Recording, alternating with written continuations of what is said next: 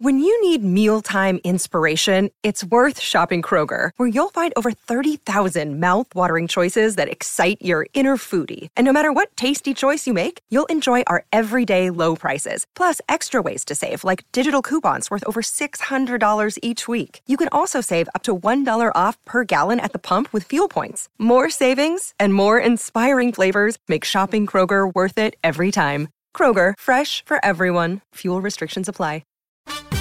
This is the Get Booked Podcast, a weekly show for personalized reading recommendations. This is episode 101, and we are recording on October 10th. I'm Jen Northington, and I'm here with Amanda Nelson, and we are coming to you from Book Riot. What's up, Amanda? Welcome back to our regularly scheduled programming. I hope last week's episode wasn't too crazy for you guys. I bet people liked it. I hope so. I hope so. I'm just going to assume yes. I mean, we didn't get any, hate mail. No, it's fine. About small press and literature and translation. Who can hate on that? Come on. No, but it's true. We are actually answering your questions today. But before we do that, what are you reading, Amanda? I am reading Shades of Milk and Honey by Mary Robinette Kowell. And this is in preparation for a bonus episode that we're doing in December. It's not bonus, but whatever. An episode we're doing in December all about read-alikes for Jane Austen. And so I've heard about this book over and over, and I'm really enjoying it. I'm listening to it on audio. And it's basically Pride and Prejudice meets Sense and Sensibility with light magic. So it's very Regency. And it's about two sisters, one of whom is very sensible, one of whom is very emotional and kind of irritating.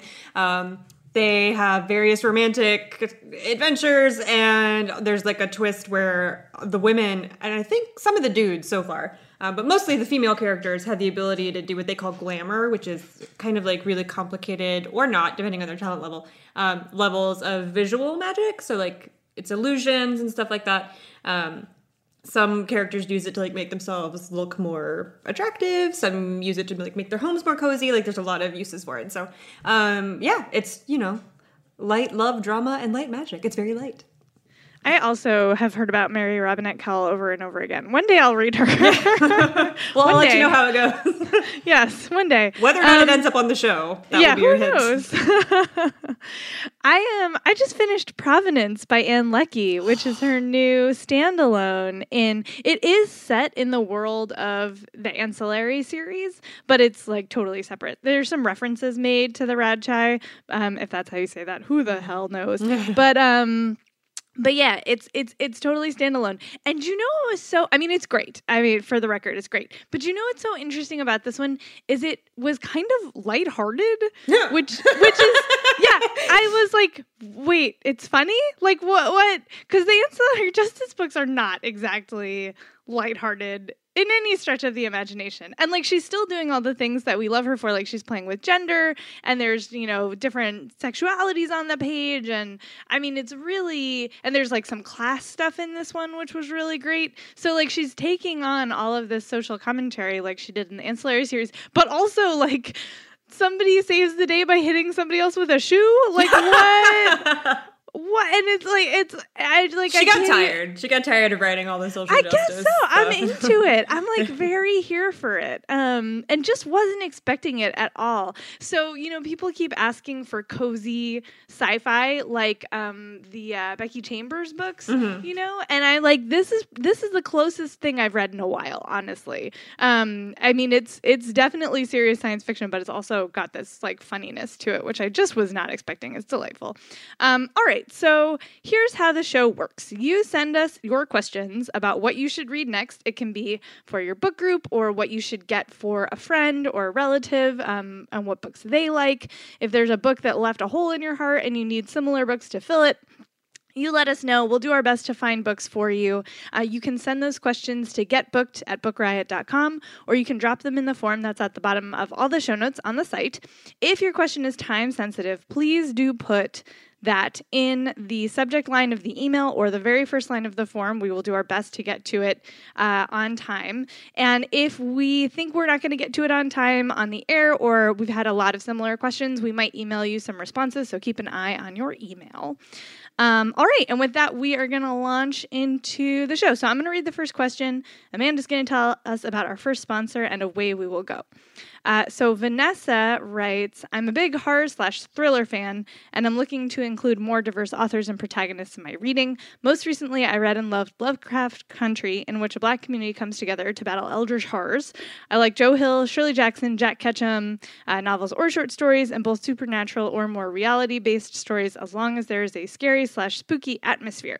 Can you recommend some horror authors who are people of color, LGBT, or from a religious minority, or horror books that have a non-white, non-straight protagonist? Yes, we can. Okay, so before we get started, I'm going to tell you about our first sponsor, which I'm so excited about. It is the book called The Blood Print by Asma Zehanat Khan, who we have talked about at length on this show. She is probably best well known to y'all as the author of The Unquiet Dead, which is the first in a series of mysteries that take place in Canada and involve a lot of international relations and have a lot of diversity. So this is her first fantasy novel, and it is high fantasy. So in this book, The Talisman is a superstitious patriarchy that exists to suppress knowledge and subjugate women, and their power is kind of growing throughout all of the land. The only ones who are strong enough to stand up to them are the companions of Hera, which is a group of influential women whose power derives from the claim, which is this magic inherent in the words of their sacred scripture. So their leader, or foremost among them, is Arian and her fellow warrior Cinia. And they're searching for a miraculous symbol, something that they can use to destroy the talisman's leader. And they know that this is kind of maybe a suicide mission, but it's the thing that they feel led to do. So it's, the epicest of epic fantasy, and it's taking on religion and gender and politics in a really hopeful way, which I think is, kind of refreshing for books that, or especially epic fantasy that handles such big topics. So I have this one on my TBR stack. I'm planning on getting into it in October. I really, really love her mystery series. So this is bound to be good. So check that out. That's The Blood Print by Asma Zehanat Khan. Should I keep going? Should I go first? No, you go ahead. Go ahead. All right. Okay, so diverse horror. I went with Victor LaValle. Pretty much anything Yay! by Victor LaValle. If you liked Lovecraft Country, I don't know who that author is, but Victor LaValle writes a lot of Lovecraftian stuff where he takes on. The most recent one was. Now the name is escaping me. The Ballad of Black Tom. Thank you. Where he takes on the really, really horrible racism in Lovecraft and examines it in his own way. The book that I picked specifically for you is The Devil in Silver, because it has kind of a Joe Hill, Stephen King-ish sort of feeling. It's about a guy who gets arrested for brawling in a bar in New York, and he puts up a fight and irritates the police enough that they decide to lock him in a mental institution. So they take him to a budget-strapped mental institution in Queens. They're going to keep him there for observation or whatever, and then, he assumes let him out, and he will go on about his day. But then at night, when he is going to sleep, the devil comes down out of the ceiling, and it's he's a half bison thing and the body of an old man, and it almost kills him, and then the hospital staff comes in and takes him away, and he wakes up did I dream that? What was that, a hallucination? Was that the medications that they gave me? But then the other patients tell him that no, this hospital really is haunted by the devil, and he has to team up with a couple of the other patients to defend themselves. But of course, since they're all patients in a mental institution, are they imagining it? Is it a group psychosis? There's a lot of stuff going on, and it's just creepy and weird, and all of the side characters are also creepy and weird. But I liked it a lot, and it's a great spooky read for October. So that's The Devil in Silver by Victor LaValle. Big hearts for that one. I just talked about it. It'll be in this week's SFF podcast. I'm such a fan. Okay, my pick for you is Ghost Summer by Tananarive Due, which is a short story collection. You mentioned you were down with short stories, and Due is one of the leading lights in horror Afrofuturism. She's fantastic, and I feel like this is the place to start. She's written a bunch of stuff, but this one takes you to a town in Florida, among other things, that has both a literal and a figurative ghost. There's future scenarios. There's lots of people who are being touched by the other in strange ways. there's an award-winning novella in here, and it's 15 stories, and one of them had never been published before it made its way into this collection. So it's like, and the introduction is written by Nalo Hopkinson, who I adore. Like, this is like, it's all of the things rolled up into one that I love. So I think this is definitely an author who you are going to want to read a bunch of her stuff, but this is the place to start. So that is Ghost Summer, which is short stories by Tananarive Due. Okay, our second question is from Diane, who says, I just binge-watched Twin Peaks and loved it. I'm a sucker for small-town drama with mystical elements. I was wondering if you had any similar book recs. I found some lists online that were mainly comprised of thrillers like Gone Girl, which isn't really my thing. Somebody recommended American Gods to me, and I can see why. I've already read it and liked it very much, but I don't feel like rereading it. Note, I've already read everything by Neil Gaiman. All right, well, there you go. So I took this one to the contributors just because I have not watched Twin Peaks, and so I didn't know. I mean, small town drama with mystical elements is a pretty easy get, but I wanted to really nail the Twin Peaks thing. So I think it was Teresa Preston, our contributor, suggested Universal Harvester by John Darnell, which I think is a good pick for this. If you are unfamiliar with him, he's also, the guy from Mountain Goats. So if you're like a music person, that's who this author is. So this book takes place in the 90s in Iowa in a small town called Nevada, spelled Nevada, but it's Nevada. In like the late 90s, the main character, Jeremy, works at a video store, like a VHS video store called the Video Hut. He likes it. It's, it's a good enough, it's a job. It's quiet. He can like watch movies on his shift. The owner, Sarah Jane, is nice. They get along, whatever. But then a local teacher named Stephanie comes in and returns a movie that she had borrowed and says, like, there's something on it. Like, that's not the movie that she wanted. And she doesn't elaborate. She leaves it alone. And then a few days later, another customer brings back a copy of She's All That and says, there's another recording on this tape and, it's messed up. So Jeremy takes a look. He plays the video. And in the middle of She's All That, there's, like, 5 minutes of the footage is replaced by a black and white scene of a barn that like is only all you can hear is like somebody breathing really weirdly. Like those, how people used to prank call with just mouth breathing. And that's it. And it keeps happening and it's creepy and the barn looks like a barn that Jeremy is familiar with. And it kind of freaks him out. So he watches it several times and then decides like he's just gonna not do anything about it because it's just too weird and creepy. But then Stephanie, the teacher, is like really bugging him to find out what's going on. Sarah Jane, the owner of the video store, she takes a look and becomes completely and immediately obsessed with figuring out where this barn is, what's happening to her tapes. And then as the book continues and you start figuring out what's happening, you realize that this like regular old Iowa little small town in the middle of nowhere is actually maybe haunted, being invaded, something terrible. It sounds very much like The Ring, but it's not.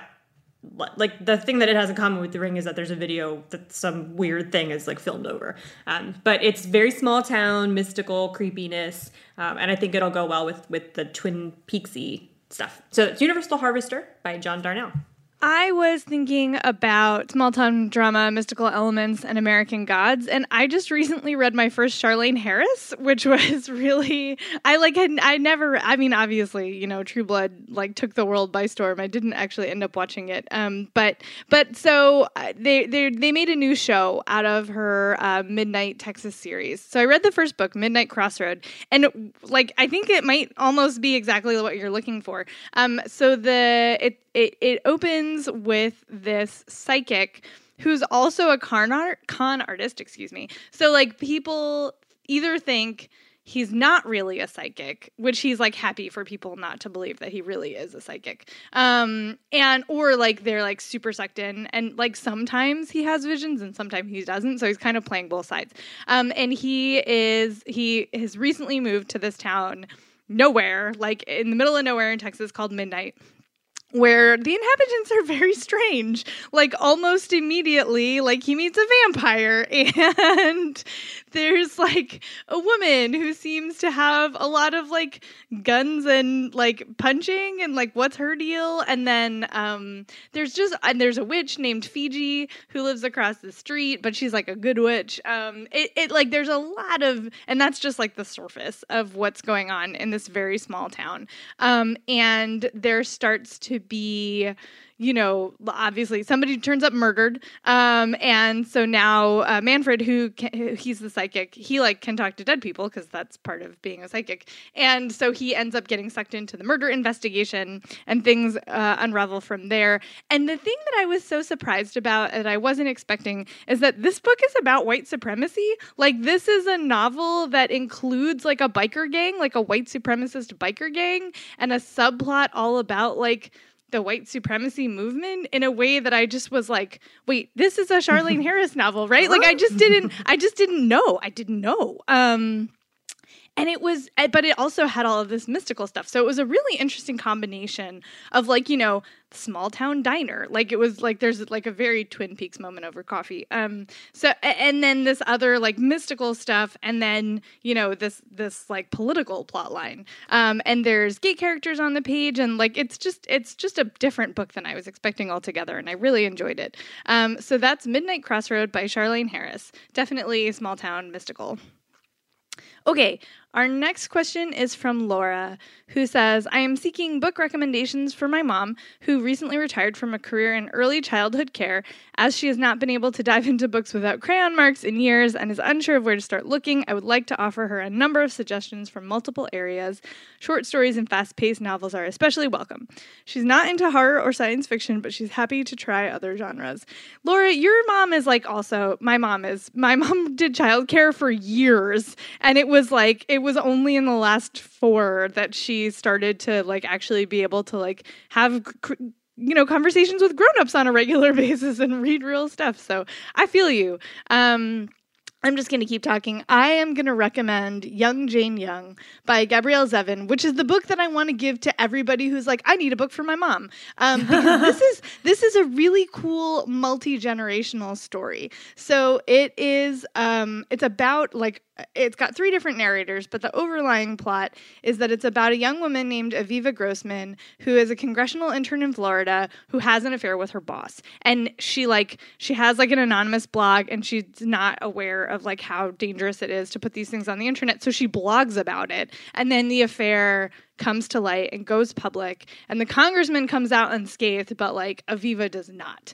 And so her life is just like, basically destroyed. And the book actually opens with her mother, who, like years after this has happened. It's her mother, and her mother is since divorced and is like going on a date. And like this whole situation comes up over the course of like, which is how you found out that this is her mom. Anyway, it's a really lovely book in that it is about women's lives. It's about what happens to women when they make public mistakes and things that don't happen to men. And it's also like, it's quick moving. Gabrielle Zevin is a really great writer. Like, she just kind of pulls you in and lets it go. And her stories aren't complex, but they're very...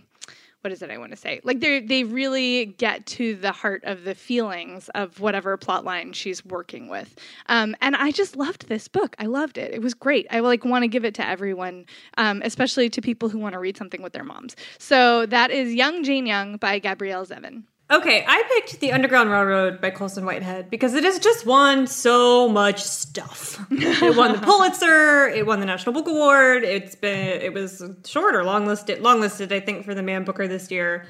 It won an Arthur C. Clarke, but that's garbage. I don't understand why it won the Arthur C. Clarke. It's not a science fiction book. I refuse to believe that. But it won so much stuff, and it's like so beloved by everyone. I feel like somebody who is just getting back into reading will really like it because just everybody loves it. Everybody, including me. And it is really fast paced for a book that is literary fiction, which is kind of a genre that a lot of us can like.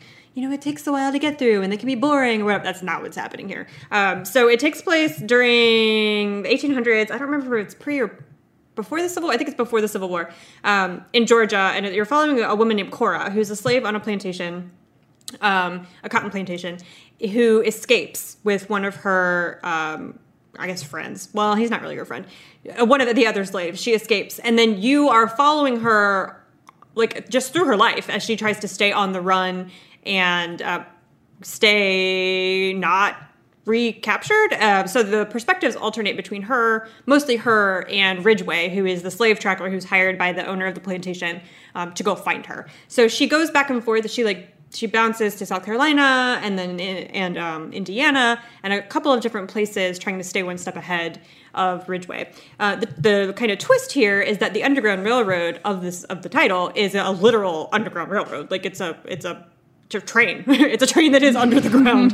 And so you're never really given an explanation of where it comes from or who built it, or how like it gets all the way to Georgia, or who the conductors are. Like all of that is left very mysterious and veiled. And that's probably where the like kind of sci-fi genre speculative fiction element comes from, because it could be supernatural. Like you're just never told. In my opinion, it's a big metaphor for how Black people have carried this country, whatever. Anyway, I'm not going to get into it. So it's very like suspenseful, because Ridgway is an excellent tracker. Like this is what his life is spent hunting slaves and returning them to the South. And so you never know. And it's hard. It's a hard read. Like obviously it's about slavery and terrible things happen to every character, every single character. But it's still hopeful in a weird way. I don't know. I mean, I think that it should be required reading. It just should be required reading. But at the same time, it's like so engaging. Like you just can't stop following the story and finding out if she makes it. Like that's all that you care about from page one, is whether or not Cora makes it and stays out of the South and like survives and goes on to have a life. So everyone read it, including your mom. Yay! So that's The Underground Railroad by Colson Whitehead. Woo! Woo! Oh, it's me. Okay. Question 4. This is from Ashley. Ashley says, my boyfriend and I met online and bonded over our shared love of books. We spent countless weekends lounging around reading together in silence. He recently brought up the idea of reading books together, and I am 1000% on board. My problem is, how do we choose? I have 1,000 plus books I have a 1,000 plus book to read list on Goodreads and follow all of your podcasts. He loves to just wander into bookstores and pick up whatever catches his eye. We both enjoy sci-fi and fantasy, but my tastes skew a bit more towards the side of literary fiction, and he is inclined towards more epic, action-packed adventures. I also love nonfiction, which he's never really gotten into. Do you have any recommendations for books that will satisfy us both? I'm thinking something by Terry Pratchett or Neil Gaiman would be a good start. I'm going to stop. Okay. I'm going to talk about An Unkindness of Ghosts by Rivers Solomon, which is really good and really intense. So this is a debut novel that I've been excited about for months, basically since I heard about it. And it takes place on a generation ship. It's sci-fi. And people have been on this ship for just generations, as you might guess.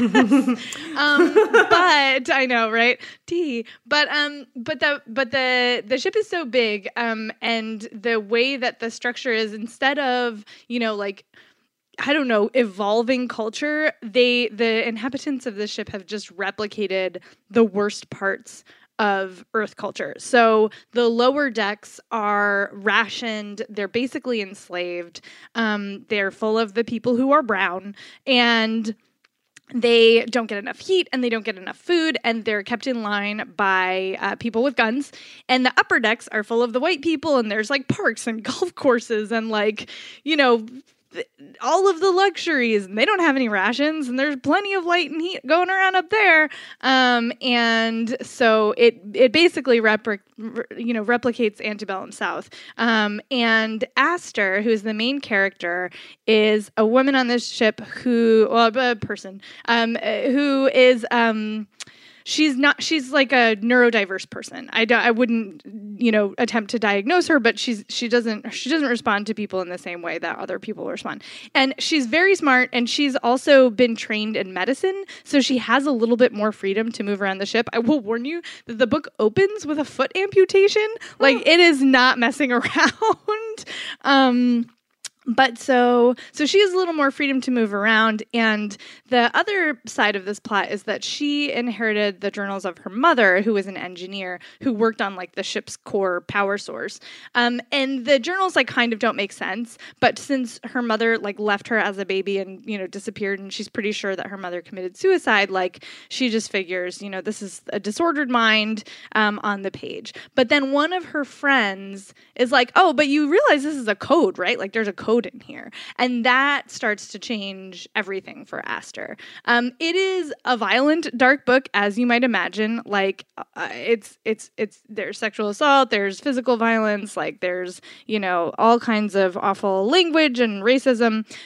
But it is so powerful, and it has a lot of action. I'm recommending it because it is like, it has a literary feel to it, in that it is tackling this very serious topic, but it's doing it in a sci-fi way. So I thought that might like thread the needle for you and your boyfriend. And I kind of can't believe it's a debut. Like, it's really well done. I need other people to read it so we can talk about the ending. I have like feelings about the ending. But nobody else has read it yet. So I need people to read it. But yeah, it's a really intense, like, redoing of the generationship concept in the lens of, Black culture and the history of the Black community in America. And Rivers Solomon is a Black person, and so that it's like an own voices thing. So that, again, is An Unkindness of Ghosts by Rivers Solomon.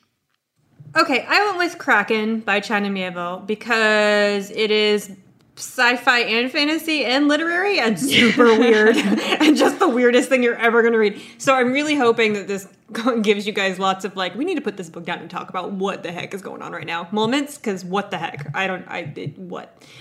So it's modern. It takes place in London. The main character is named Billy, and he's a scientist who specializes in the study of cephalopods. And he works at London's Natural History Museum.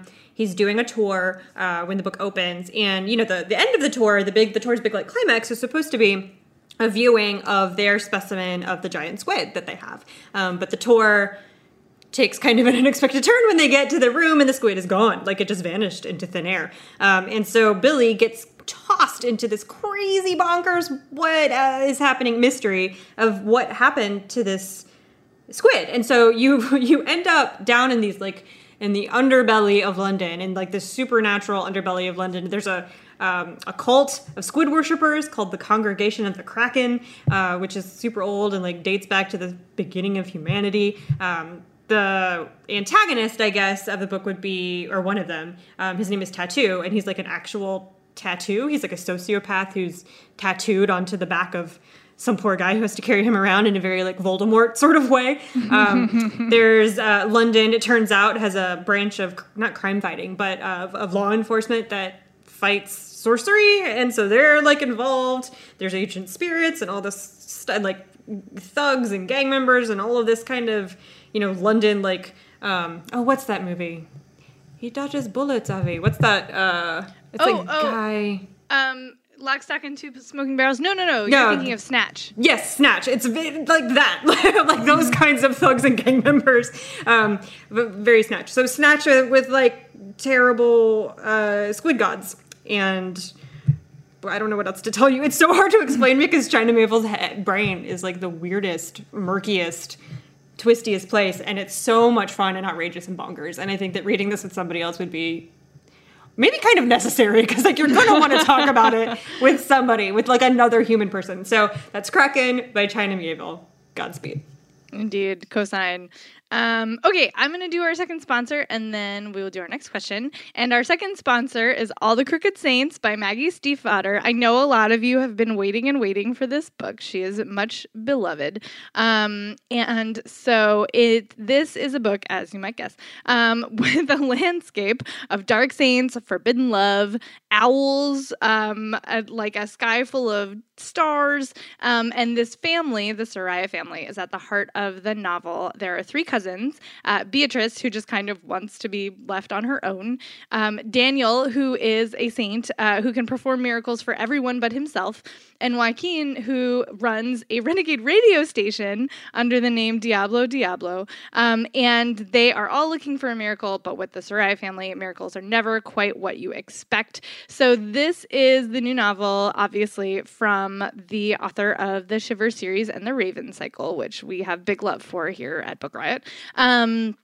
And it is like a running thread through this book is the juxtaposition between the things people want and the things people fear, which are often more connected than you would think. And so it is a very, like, it's what you want. It's a new book from Maggie Stiefvater. It's got magic. It's got, teenagers who are trying to figure themselves out. It's got family. It's got all the good stuff. So thank you so much for sponsoring the show. And that's All the Crooked Saints by Maggie Stiefvater. I have this sitting on my TBR pile. It's like, it's right there. I can see it. I'm going to get to it. I'm going to get to it. It's a really pretty book. Oh, it's so pretty. And I love to play with the saints concept. You don't see that very often. All right. So our next question is from a different Amanda who says, one of my favorite books of all time is We Have Always Lived in the Castle by Shirley Jackson. I just recently discovered the Flavia de Luce series and I'm enjoying it very much. My favorite aspect is that these books focus on creepy, smart girls. Do you have any more recs that contain creepy, smart girls as main characters? I prefer books on audio. Okay, so I'm going to recommend Swamplandia by Karen Russell with a trigger warning for rape. This book follows 3 siblings who are all young, 2 of whom are creepy girls. And they live in the Florida Everglades, and their family ran this, gator wrestling theme park, and it is in decline. Like, their mother was the star and she's died, and there's a new theme park, a big corporate owned theme park called the World of Darkness that's encroaching on their turf. So Ava, the youngest of the siblings, is just kind of at a loss for how to move on without her mother. Her older sister Aussie has fallen in love with a ghost. And then her brother Kiwi, who is just kind of not into the whole family thing, has decided that he's going to go work for World of Darkness to try to keep money, in the bank and food on the table because their father is just checked out and, AWOL. And Ava, who is just barely 13, is trying to manage all of the gators and figure out what to do with herself. And it's really haunting.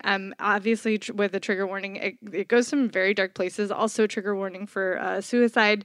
It's really powerful and it's so atmospheric. The sort of world that Russell has built in the Everglades feels so real, even when it's absurd and bonkers. This World of Darkness theme park is ridiculous, but you're just you feel like you're there. You feel like you're very sucked into it. And the emotional weight obviously is very real. But it has these moments of absurdness that keep it a little bit from getting too depressing all the time. So that is Swamplandia by Karen Russell. Okay. Sorry, I was making sure that this one was on audio. So my pick for you is Coraline by Neil Gaiman, which is on audio and is read by Neil Gaiman, which is excellent. He's got such a soothing and also creepy voice, which sounds like a contradiction, but it's not. I listened to him read The Graveyard Book with my kids, and it was really good. He's a great reader. So Coraline is such a smart, creepy girl book. It's about a girl named Coraline, obviously, who I think I don't remember how old she is, 9 maybe? She's pretty young in the book, and her parents have just moved into a new flat, and she, has explored, looked around her new house, and realizes that, one of the doors in her house randomly is locked. And if you open it, if you can get it open, on the other side, there's just a brick wall. It's a door that goes nowhere. Until one day, she unlocks the door. She figures out how to unlock the door, and finds that the brick wall has been replaced by a passage into another flat in a different house that looks just like hers, except it's a little off. So everything is better in this other world, essentially, that she has found. The food is better. Her parents, her actual parents at home, insist on cooking out of what she calls recipes. Cooking out of recipes is the thing that this kid just cannot abide by. She wants to eat peanut butter and jelly, but her parents insist on making her eat food, real food. She hates that. So in this alternate world through the door, the food is better. There's a toy box full of toys that she actually likes, but including little dinosaur skulls that are maybe real. But there's also another mother and another father who look exactly like her real mother and real father, except they have buttons for eyes. And they want to replace her eyes with buttons and keep her there forever so that they can be a family together.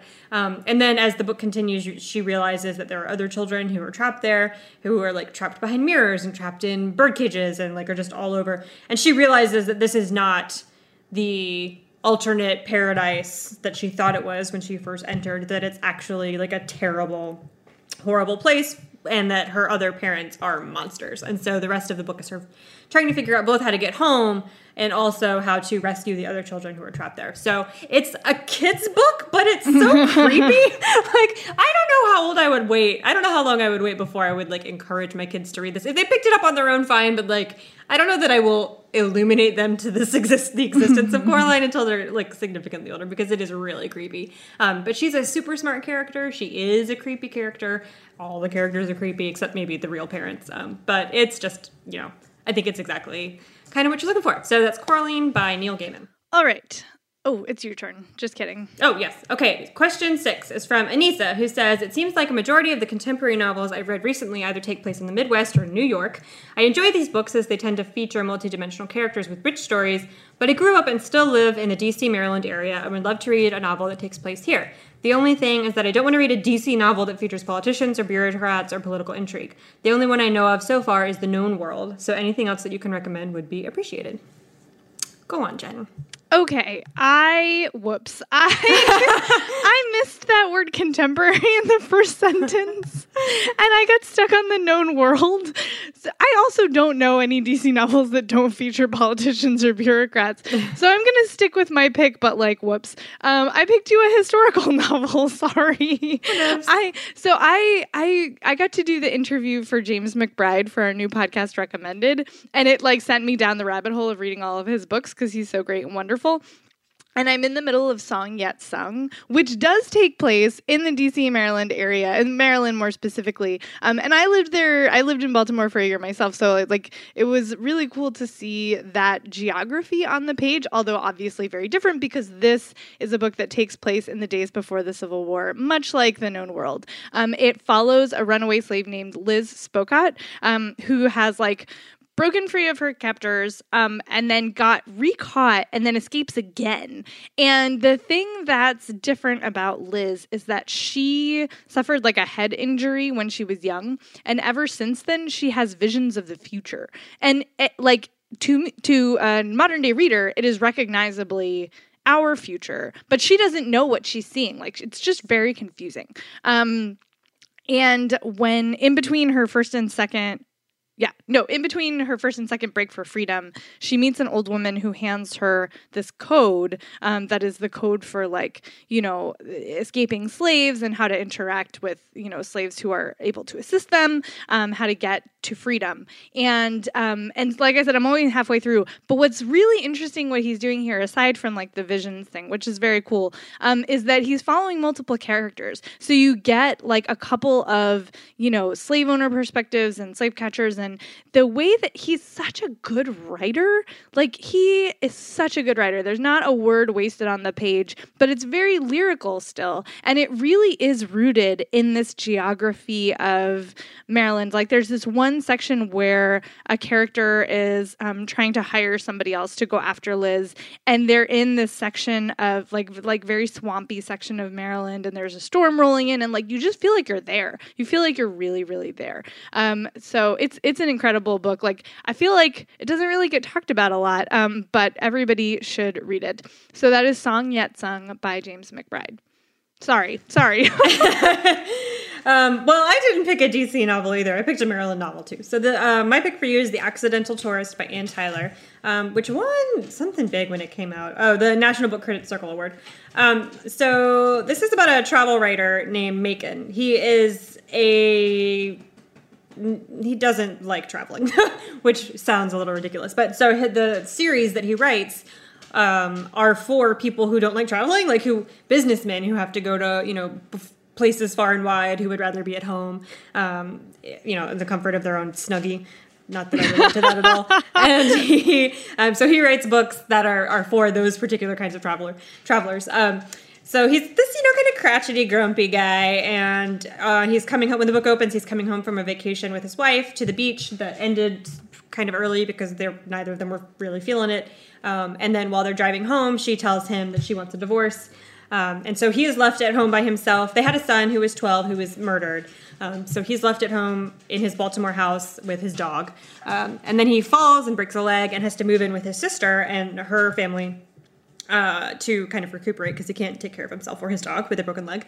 And the dog like drives everybody so crazy that he has to take him to an obedience trainer named Muriel. And so then the rest of the book is about Macon and Muriel's relationship. He spends a lot of time in her house, which is in a much poorer section of Baltimore. And she is like very quirky and strange and likes leaving her house and like likes people, all of which are foreign ideas to Macon, who does not like any of those things. And so their relationship is really, I think, mostly about Macon learning how to stop being such a crotchety jerk. But that's, it just me.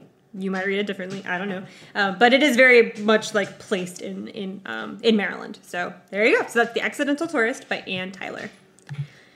All right. Our last question is from Megan, who says, having had a challenging time with my mental health at the beginning of the year, I've really struggled to get back into the physical act of reading, although I've still been buying books. Oops.